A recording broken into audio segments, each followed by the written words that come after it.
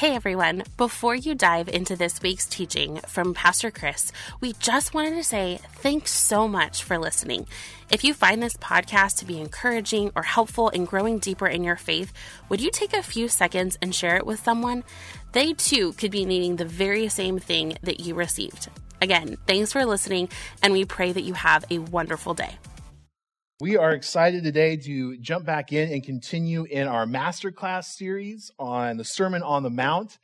And I don't know if you guys know what Masterclass is or what it's about, but it's this online education platform that you can take classes, you can watch from the masters of those in their field themselves. So you can learn from Gordon Ramsay on how to cook the perfect omelet or steak. You can learn from the art of negotiation from a former FBI hostage negotiator. You can learn how to shoot a basketball from Steph Curry. You can learn anything that you want from probably the person in that field or in that area of expertise, screenwriting from some of the best in Hollywood, movie making. I would think you'd want to learn from Steven Spielberg, but I think they got somebody else in there teaching that class. But it's pretty amazing magic from Penn and Teller. It's really cool, this platform. And so we were talking about wanting to jump into Sermon on the Mount, and we realized that Jesus here on the Sermon on the Mount is teaching us a masterclass on life.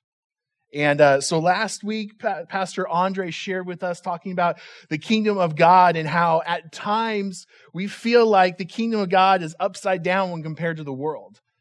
But the reality is, as the kingdom of God is actually right side up, and the world itself is actually upside down. And Pastor Andre did a great job walking through that. And if you missed that, I encourage you to go check it out on our website. You can always watch our services and sermons the following week and catch up from those before. But today we're going to jump into part 3 of this. And Jesus himself, after talking through adultery and divorce and oaths and eye for an eye and love for enemies, and we've done beatitudes and salt and light and murder and hate and all these things, Jesus jumps into this section to talk about some spiritual disciplines. The first of which Jesus talks about is giving to the needy. And talking about providing for those out of the abundance that we have been provided and caring for others. And then Jesus moves into a time talking about prayer. And then he moves into a time of talking about fasting. Today we're going to be focused on prayer and fasting. Specifically here, Jesus teaches the disciples and those gathered what we commonly know in the church as the Lord's Prayer. You guys, maybe if you grew up in the church, you've been around the church, you probably know the Lord's Prayer, or you've heard it said before. Maybe you have it memorized. But Jesus here takes us in a masterclass on what it means to pray. And he sets up this structure of how to pray. And that leads us right into Jesus talking about fasting, because prayer and fasting are directly connected to one another. Before we jump in, I want to pray for us, and then I want to read Jesus' words from Matthew chapter 6, starting in verse 5. But first, let's pray. Heavenly Father, God, Jesus, thank you for this morning. Thank you for our opportunity to gather together, God, that we can still worship you, even though we might not have a live band with us. But God, that you're still glorified. God, that praise to you of our singing together and worship, you see just the same as weeks prior. And God, you are an incredibly gracious and loving God. And Jesus, we pray that our praise may be different, but that would still be an honoring offering to you today. So Jesus, I pray that your words would speak to us, that you said to your disciples thousands of years ago, but that would be ever so relevant to us even today. We thank you, Jesus, for being able to even just be here together.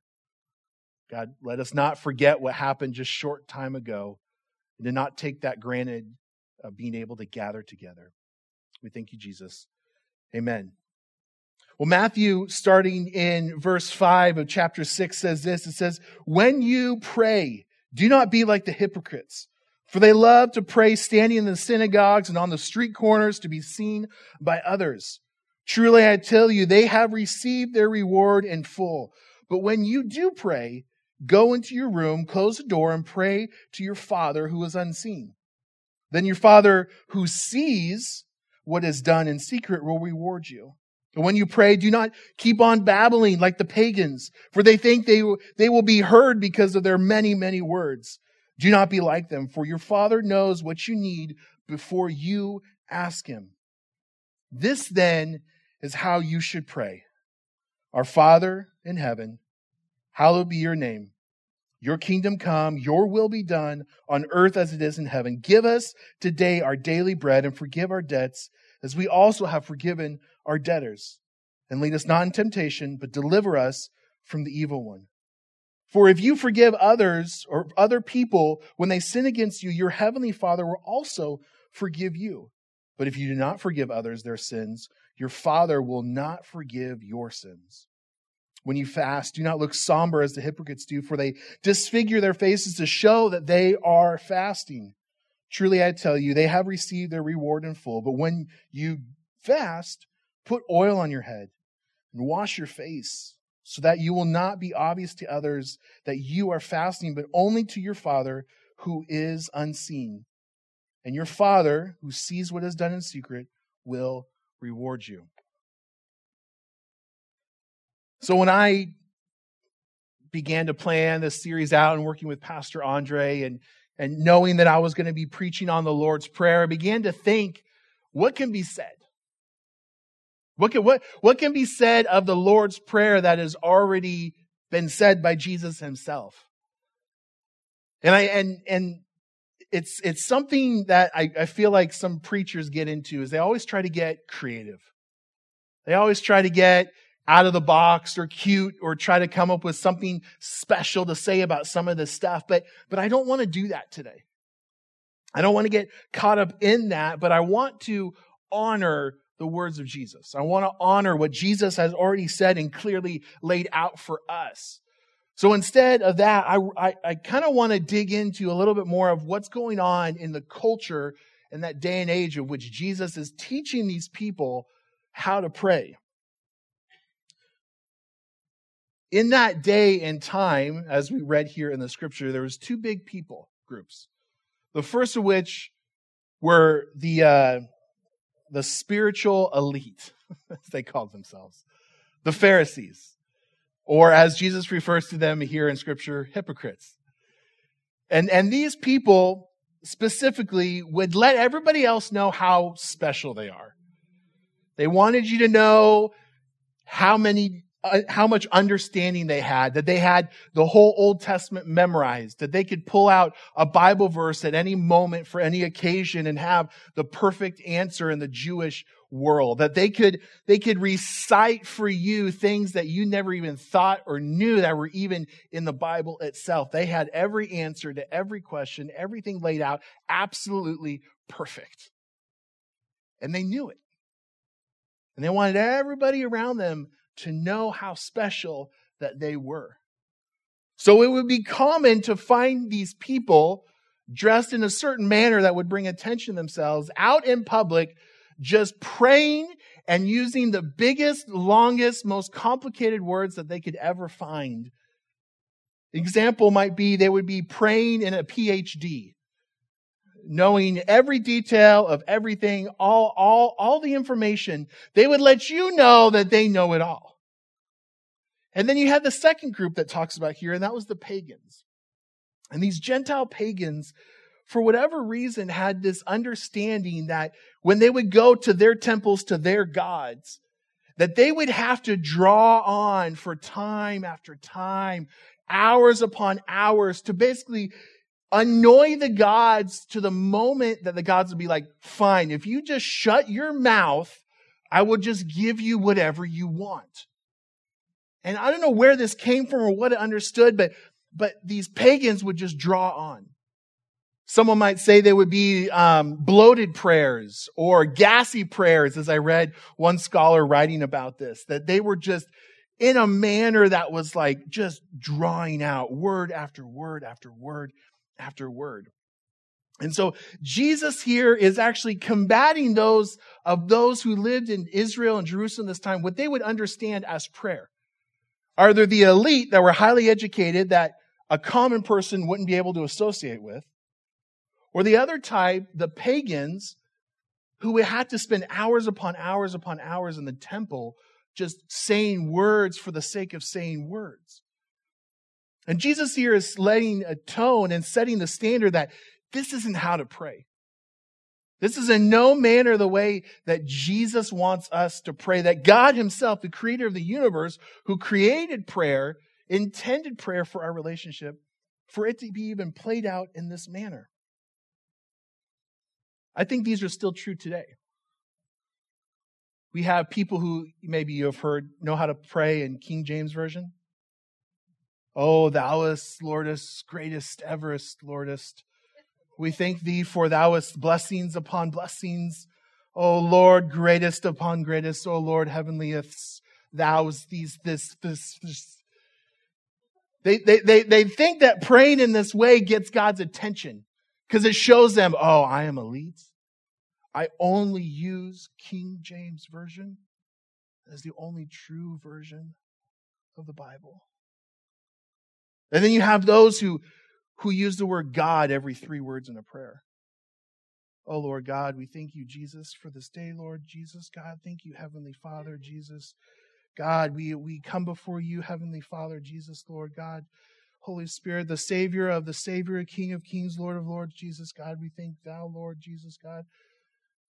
Jesus saw that and said, that's nothing different than the pagans in the temple just drawing out these words after words. But we find this in ourselves, don't we? I'm guilty of it. I've at times tried to spend time in prayer and catch myself maybe using God's name a few extra times. Can you imagine that in a relationship? My wife, I go talk to her.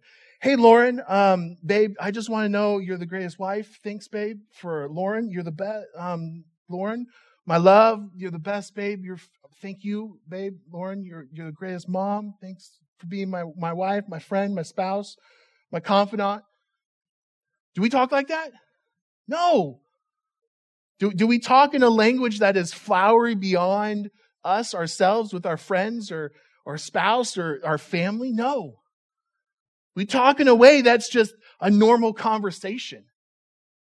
And the Lord's Prayer here is setting us in that tone because it's taking what would be this flowery language from the hypocrite, the religious hypocrites, and just smashing it down to regular people words. And then it's taking those that were drawn out, these big bloated or gassy prayers, I love saying it like that, down to something that's got a little bit of gas X in it, that there's a little bit of something less in here. And I look at this and I go, man, what does Jesus want us to learn here in this prayer? What does this mean for us? Because Jesus here and actually over in Luke chapter 11 is recorded as well, this moment of Jesus saying, and the disciples actually asked Jesus, how do we pray?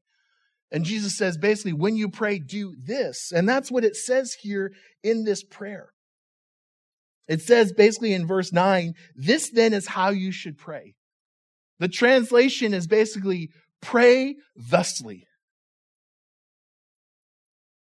So Jesus here essentially is telling us, whenever we pray, pray this. Pray these exact words to God. Now, can maybe we get a little creative with it? Maybe add in some extra stuff in there? Absolutely. We serve a God who is a creative God. You ever seen a platypus? I think God is super creative. So I'm not saying if we don't pray these words, we don't unlock the magic for the genie and rub the lamp just right and God won't give us the stuff. No. What I'm saying is that Jesus specifically gave us these words for a reason. And he says here that this is how you should pray. And setting a structure, or I say like a foundation and like forms, and you're like building a house, like you start with the foundation and you start with the framing. You don't just try to throw a bathtub in the middle of a dirt lot and go, hope we figure this thing out. No, there's a process to it. You start with a foundation. You build the outsides that supports the roof, and then you build upon that. And this is what the Lord's Prayer is. And so it starts in verse 9. This then is how you should pray. Our Father in heaven, hallowed be your name. Right off the bat, the very beginning is about God. Not just any God, not just a God or one of those gods, the God.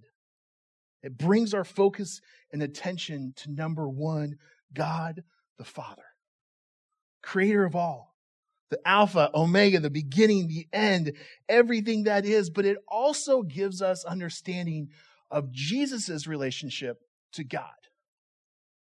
That Jesus is the Son of God, that he respects and shows honor to God the Father.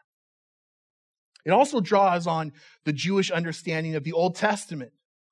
If you guys have read through the Old Testament, you remember one of the commands is that says, you will not have any other gods before me. God is God.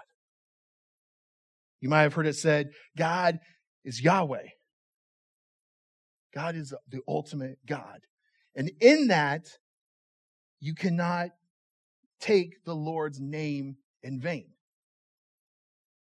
And I think for us, that for a basic in society and culture, we don't say, oh my gosh. We don't say it like that. We respect who God is. We show reverence to him. But it's more than that. It's not saying that you can't utter the name of God that some of the Jewish people believed in, and that's why you read in the scriptures, you hear Yahweh spelled without any vowels, Y-W-H-W-H, because they were too even afraid to utter the name of God. That's not what Jesus is saying here. Jesus is saying, say the name of God, who God is, but say it in a manner that is respectful. You're showing reverence for God. And it puts us in our right place. It reminds us here, even in the first line, that God is God, and we're not. Society wants to tell us that we can be our own God. We can control other people. We can climb to the top of the ladder. We can have the influence over others if we have enough money, have enough fame, hold the right position in the right house or location or government or whatever you say. You can get to the top and you can be your own God. Jesus here is saying, no, you are not God. Sorry to break it to you this morning, guys. I know it's not what you wanted to come here to say, to be said to you, to hear this. But God is God and we are not. And Jesus knows this. And he sets this in the way of this word hallowed. I always thought this was a strange word. I don't know if you guys thought. I think it's something that's hollow. There's nothing inside. Someone's like, is God empty? Is there nothing inside? No. But the word hallow actually means honor, sanctify, set apart, treat with the highest respect. This first line of the Lord's Prayer is actually a request that God, who is God, that Jesus understands full well, that we do not yet, to bring into existence for all to understand that who God is. You guys tracking? Does that make sense? That God, who is God, number one, would bring the understanding, the hallowedness of him, the sanctity of him, the reverence of he, God, being God, would be God. Because like Pastor Andre said last week, we get this idea that God's kingdom doesn't make sense. It seems upside down. But this first prayer in this Lord's Prayer is actually saying that we in the upside down world and society would understand that God's kingdom is right side up and we are upside down. Because God is God and we are not. Jesus is asking here for revival to come, to God to act, that he would allow what is happening in heaven, in God's kingdom, his hallowed kingdom, would come here on earth. Which leads us into the next part. Your kingdom come, your will be done on earth as it is in heaven. Again, pointing back to God and his perfectedness, his greatness, his superiority of the heavenly kingdom would come down here and be as it is in heaven. That the heavenly condition would come here on earth. This prayer is asking for God's perfect kingdom to be manifested here on earth, allowing God's will to be the right upside kingdom instead of the upside down kingdom that we live in our world today. He continues on, but give us our daily bread. The Lord's Prayer here kind of takes a bit of a shift. It moves from talking about you being God up here and a petition to that to us petitions, to we. Saying here that the connect between God's kingdom and our kingdom is making known and stating the reality that He is the source of all of our needs. That we are to give to others. And that everything in our life is actually grounded in God's kingdom. I always thought this was the interesting part in the prayer as a kid growing up in the church. Because I'm like, what's this bread? What kind of bread is God talking about here? Is this like a sandwich? Are these like crackers? Is this like a French loaf? Like at the store we can go buy? Is this communion? What kind of bread is this daily bread? What does it mean? Jesus here is reminding us of our physical limitations. Reminding us that we don't have it all figured out. Reminding us that even that we think we have an understanding that we're somehow in control, that we have it all together, that there is a daily need for God. And at the same time, Jesus is drawing back on the time of those of Israel, of Jewish descent would remember when their ancestors were in the desert wandering. And that even in the midst of the desert, where there was no food, there was no water, there was nothing around them, God provided in miraculous ways every single day. You guys remember the story of the quail and the manna? I remember these stories, and I think they're fairy tales because they seem so far-fetched at times. But the reality was that for a certain time where the Israelites were in the desert, God would provide, when they would wake up in the morning, bread just around them in their camp and quail for them to catch to eat. And that was every single day they would wake up, there would be bread and there would be meat and they would be able to feed themselves and sustain life. I think quail, I go, oh, it's kind of a delicacy. You have quail every day for year after year after year. A rock or a pine cone sounds like more of a delicacy than quail. But what was interesting about this is that if after the Israelite people would go out and they would gather this food for that day, Moses instructed them, don't take more than you need just for the day. People would start to try to gather a couple extra loaves, maybe a couple extra quail, just go like, you know what, I'm going to sleep in tomorrow, God. I don't need to wake up right in the morning and go out. They'll just be here ready to go. They would wake up and they would find this stuff moldy, rotten, gross, and basically unedible. And they would then have to wake up and go out and gather every single day. Why? Because God wanted to show them who is in charge. Who's really God and who is not. And even though that God was providing them with a miracle, He wanted them to be reminded on daily dependence upon Him. And so Jesus here is saying, give us our daily bread. God, I pray that you would give us exactly what we need every single day. Not what we want.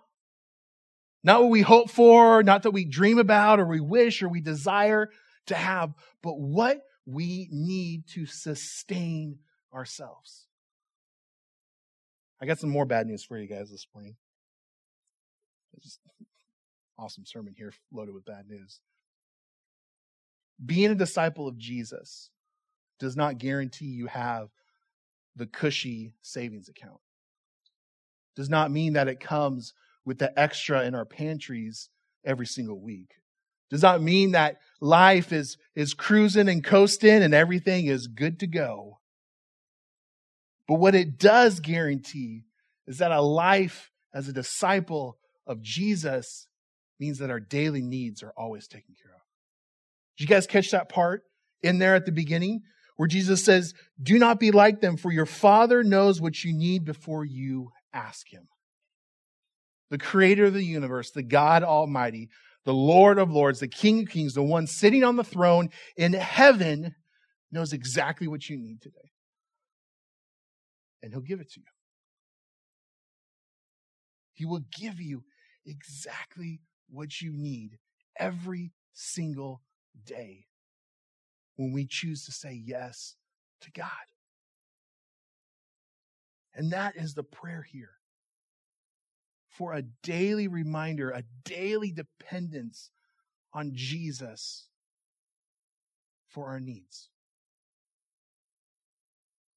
Because this leads into a place about God's sovereignty and caring for us and providing. It leads into this idea of worry and anxiety. And thinking about tomorrow and next week and the day after that and the day after that, the day after that, going, God, what about that stuff, God? God says, no. Today, right here, right now, this moment, I got you. And when we look back on our life and remember here in this just short little line in the Lord's Prayer, we're reminded of His faithfulness. We're reminded of how He showed up when we didn't think it was going to work out. How He provided for us in a way that we didn't see coming because He's got our back. That when we thought all hope was lost, God's kingdom showed up in our lives. Give us our daily bread. Because I'll guarantee you, the more I've lived life, the short amount that I've been in this world, that I would trade away all the money, all the finances, all the stuff, all the materials, all the perfect tomorrow, knowing that I'm living in God's perfect will today. Every single day. How's it go? And twice on Sunday. Right? And if you ever experienced that, you know exactly what I'm talking about. That nothing compares to being taken care of by God every single day. He continues on, forgive us our debts as we also forgiven our debtors. We finally get to an easy part of this prayer, right? That was a joke. You can laugh at that. It's okay. No, this prayer just starts to get harder. Jesus here is saying, I need you and you have to forgive others. Wait, time out. What do you mean I have to forgive others? This part here actually is directly correlated to verses 14 and 15 that says, for if you forgive other people when they sin against you, your heavenly Father will also forgive you. But if you do not forgive others their sins, your Father will not forgive your sins. Wait, hold on. Time out. I thought this God, love, forgiveness thing was just unconditional. I mean, when was the last time you heard this preached in a church? Yes, God's love is truly unconditional. There's no strings attached. There's no way we can earn it. There's nothing we can do to make it better. Chris showed this video this morning in Sunday school class. I was talking about this way of us trying to earn and these people coming up to heaven and they're sitting on the scale, handing in their resumes of life. And some of these are fat resumes of bad stuff that they've done. But they were good people. They went and they did work in Africa and they cared for others and they gave money to the poor people on the street and they didn't say any bad words. And the scale every time just goes, failed, failed, failed. And then this person walks up with a really fat stack and it doesn't look good. And he's looking okay. Not nervous like the rest of the other people, but he's looking okay. And he walks up and hands in his stack. And they're looking at St. Peter or whoever this person is, the gatekeeper of heaven, is looking at it going, oh, this does not look good. There's no way. The person over there that had barely anything in their file failed. How do you think you're going to make it? And then this guy walks up and hands him a paper and says, it's paid for.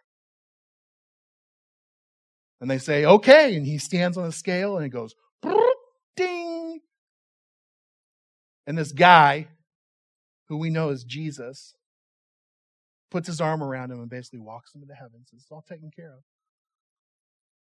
When we read that, we see that, we hear that, we think, oh, this is great. This is forgiveness for me.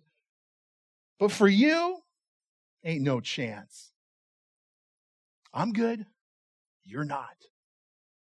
And Jesus here is saying it is so important that rooted in God's kingdom is forgiveness. Not just forgiveness for us, but forgiveness for others. That this idea of whether we like it or not, there is of utter importance in God's kingdom on forgiveness. And it's contingent on us forgiving others, receiving God's forgiveness. Now, let me explain this before I go further and you think I'm preaching heresy up here. Here's what I'm saying. God has graciously forgiven us of what I would say are most likely greater sins or a greater amount of sin than what anybody has ever done to us ourselves. Therefore, we are to forgive others to extend God's grace. Because sorry, it's not about us. And if we don't forgive others, as we who are not forgiven, because the reality is that forgiven people forgive others. Forgiven people forgive others. You want to write down something, one thing to take away from today, write that down. That'll change your life. But our forgiveness does not earn God's forgiveness. So the reality is, if we truly say we are forgiven people, then we have to extend that forgiveness to others as well. And if we don't, it calls into question if we're truly forgiven. You guys hear what I'm saying? Some heavy stuff here, I know. But Jesus here is teaching this kingdom perspective on how to deal with those in our lives that have hurt us. Since the kingdom of God is a world of reconciliation, kingdom people are to forgive. Forgiveness is the only way the kingdom of living works. Jesus finishes up this section and says, lead us not in temptation, but deliver us from the evil one. Jesus here is showing us that the character of God and what is really happening at a greater level around us. I don't know if you guys have heard the term spiritual warfare, but I think in our world, in our society, and in our Americanness, I guess I'll say, we sometimes can forget what's actually happening around us. That the reality is that there is so much going on around us. And this idea of, is God testing us? Is He the one that's leading us to this temptation or this testing? And who is this evil one? The reality is that this is not about God leading us to temptation or trying to set us up to fail, that sometimes we can get caught in our mind. But it's really this idea of a prayer about God's protection over us. That in this situation, we focus on God rescuing us, that He does not lead to the temptation or the testing. See, this word lead here really means to rescue, which really doubles down on this idea of deliverance or being preservance.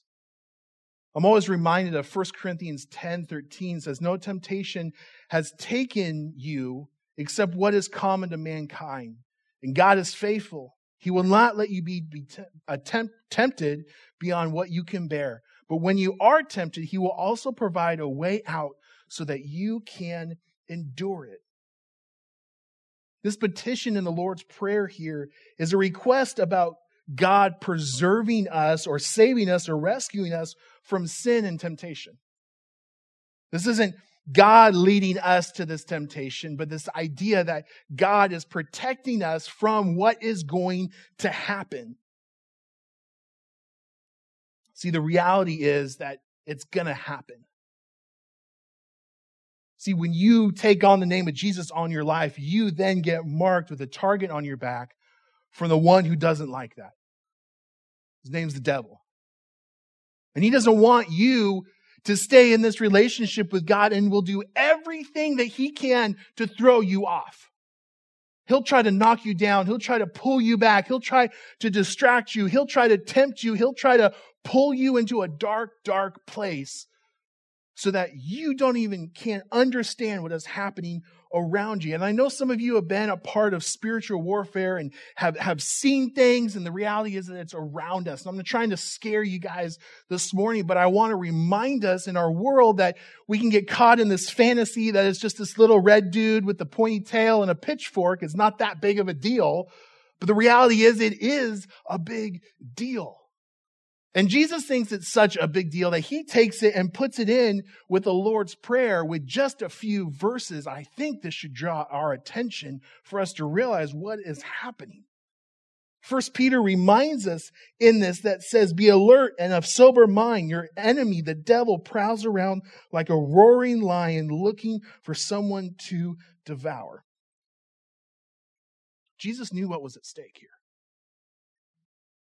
And that in his short, limited prayer, he was going to take time to bring to reality what is going on around us. There is so much more at stake than we realize. So when we look at this Lord's Prayer in its entirety, I believe it all points to something bigger. That the reason of this prayer is not to leave us to just be out there making the prayer requests or wish lists to God and hoping that he would just magically do something for us.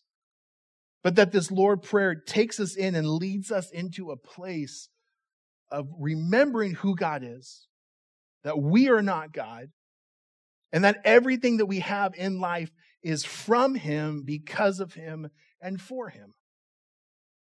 That it's all about God's kingdom, even while we're here still on earth. And when I pray this prayer, it brings me back into alignment to who God is. And it changes me. Just like Jesus talks about here, fasting in the next section. That this idea of fasting sometimes in our mind when I was a kid was thinking about trying to manipulate or change God by showing God I was so serious I wouldn't eat food. But that's not what fasting is.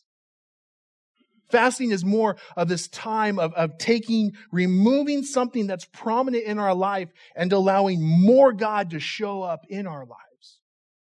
Maybe it's food, maybe it's internet, maybe it's a break from social media, maybe it's from personal shopping, maybe it's from, I don't know. You fill in the list of something that's big in your life. If you were to remove that and add Jesus in the place of it, it says something. And it's not about us showing God how religiously elite we are, like the Jewish people were doing in that day, because they had come to a point where they were fasting twice a week just to show that they were fasting.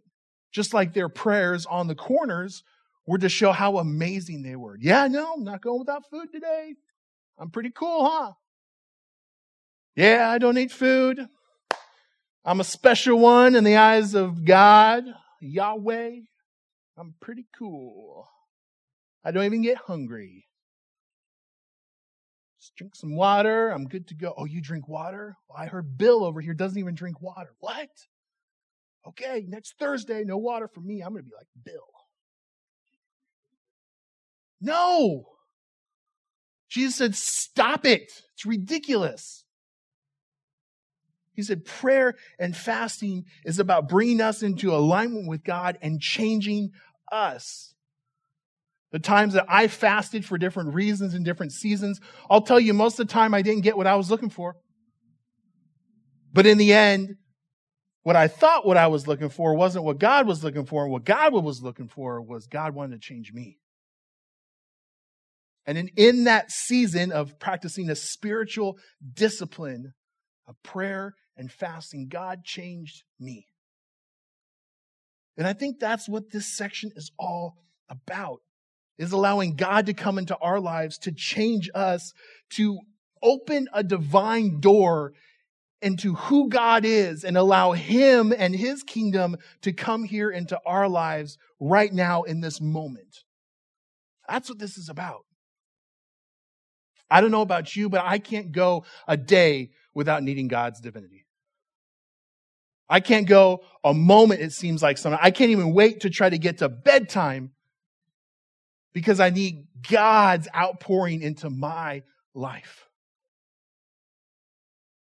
Sorry, I don't have it all figured out. I know it's backwards. The dude up front talking and supposed to be sharing all this wisdom doesn't have it figured out. I don't. But I know who does. It's God. And I daily depend on Him to take care of it. And Jesus here is saying, God is God. We are not. So I want to close with us this morning. If you would stand, I want to say the Lord's Prayer together. I think that's a fitting way for us to close out before some worship. But I want us to vocally, out loud, all together, sharing with your neighbor. I want you to hear the person next to you because I want us to pray this together this morning. So let's pray. The Lord's Prayer. Our Father in heaven, hallowed be your name. Your kingdom come, your will be done on earth as it is in heaven. Give us today our daily bread and forgive our debts as we have forgiven our debtors. And lead us not into temptation, but deliver us, God, from the evil one. Thanks for listening. And if you would, please take a moment to subscribe and leave an encouraging review to help others find our podcast on whatever platform you are listening on. We hope you have a wonderful day. We'll catch you next week.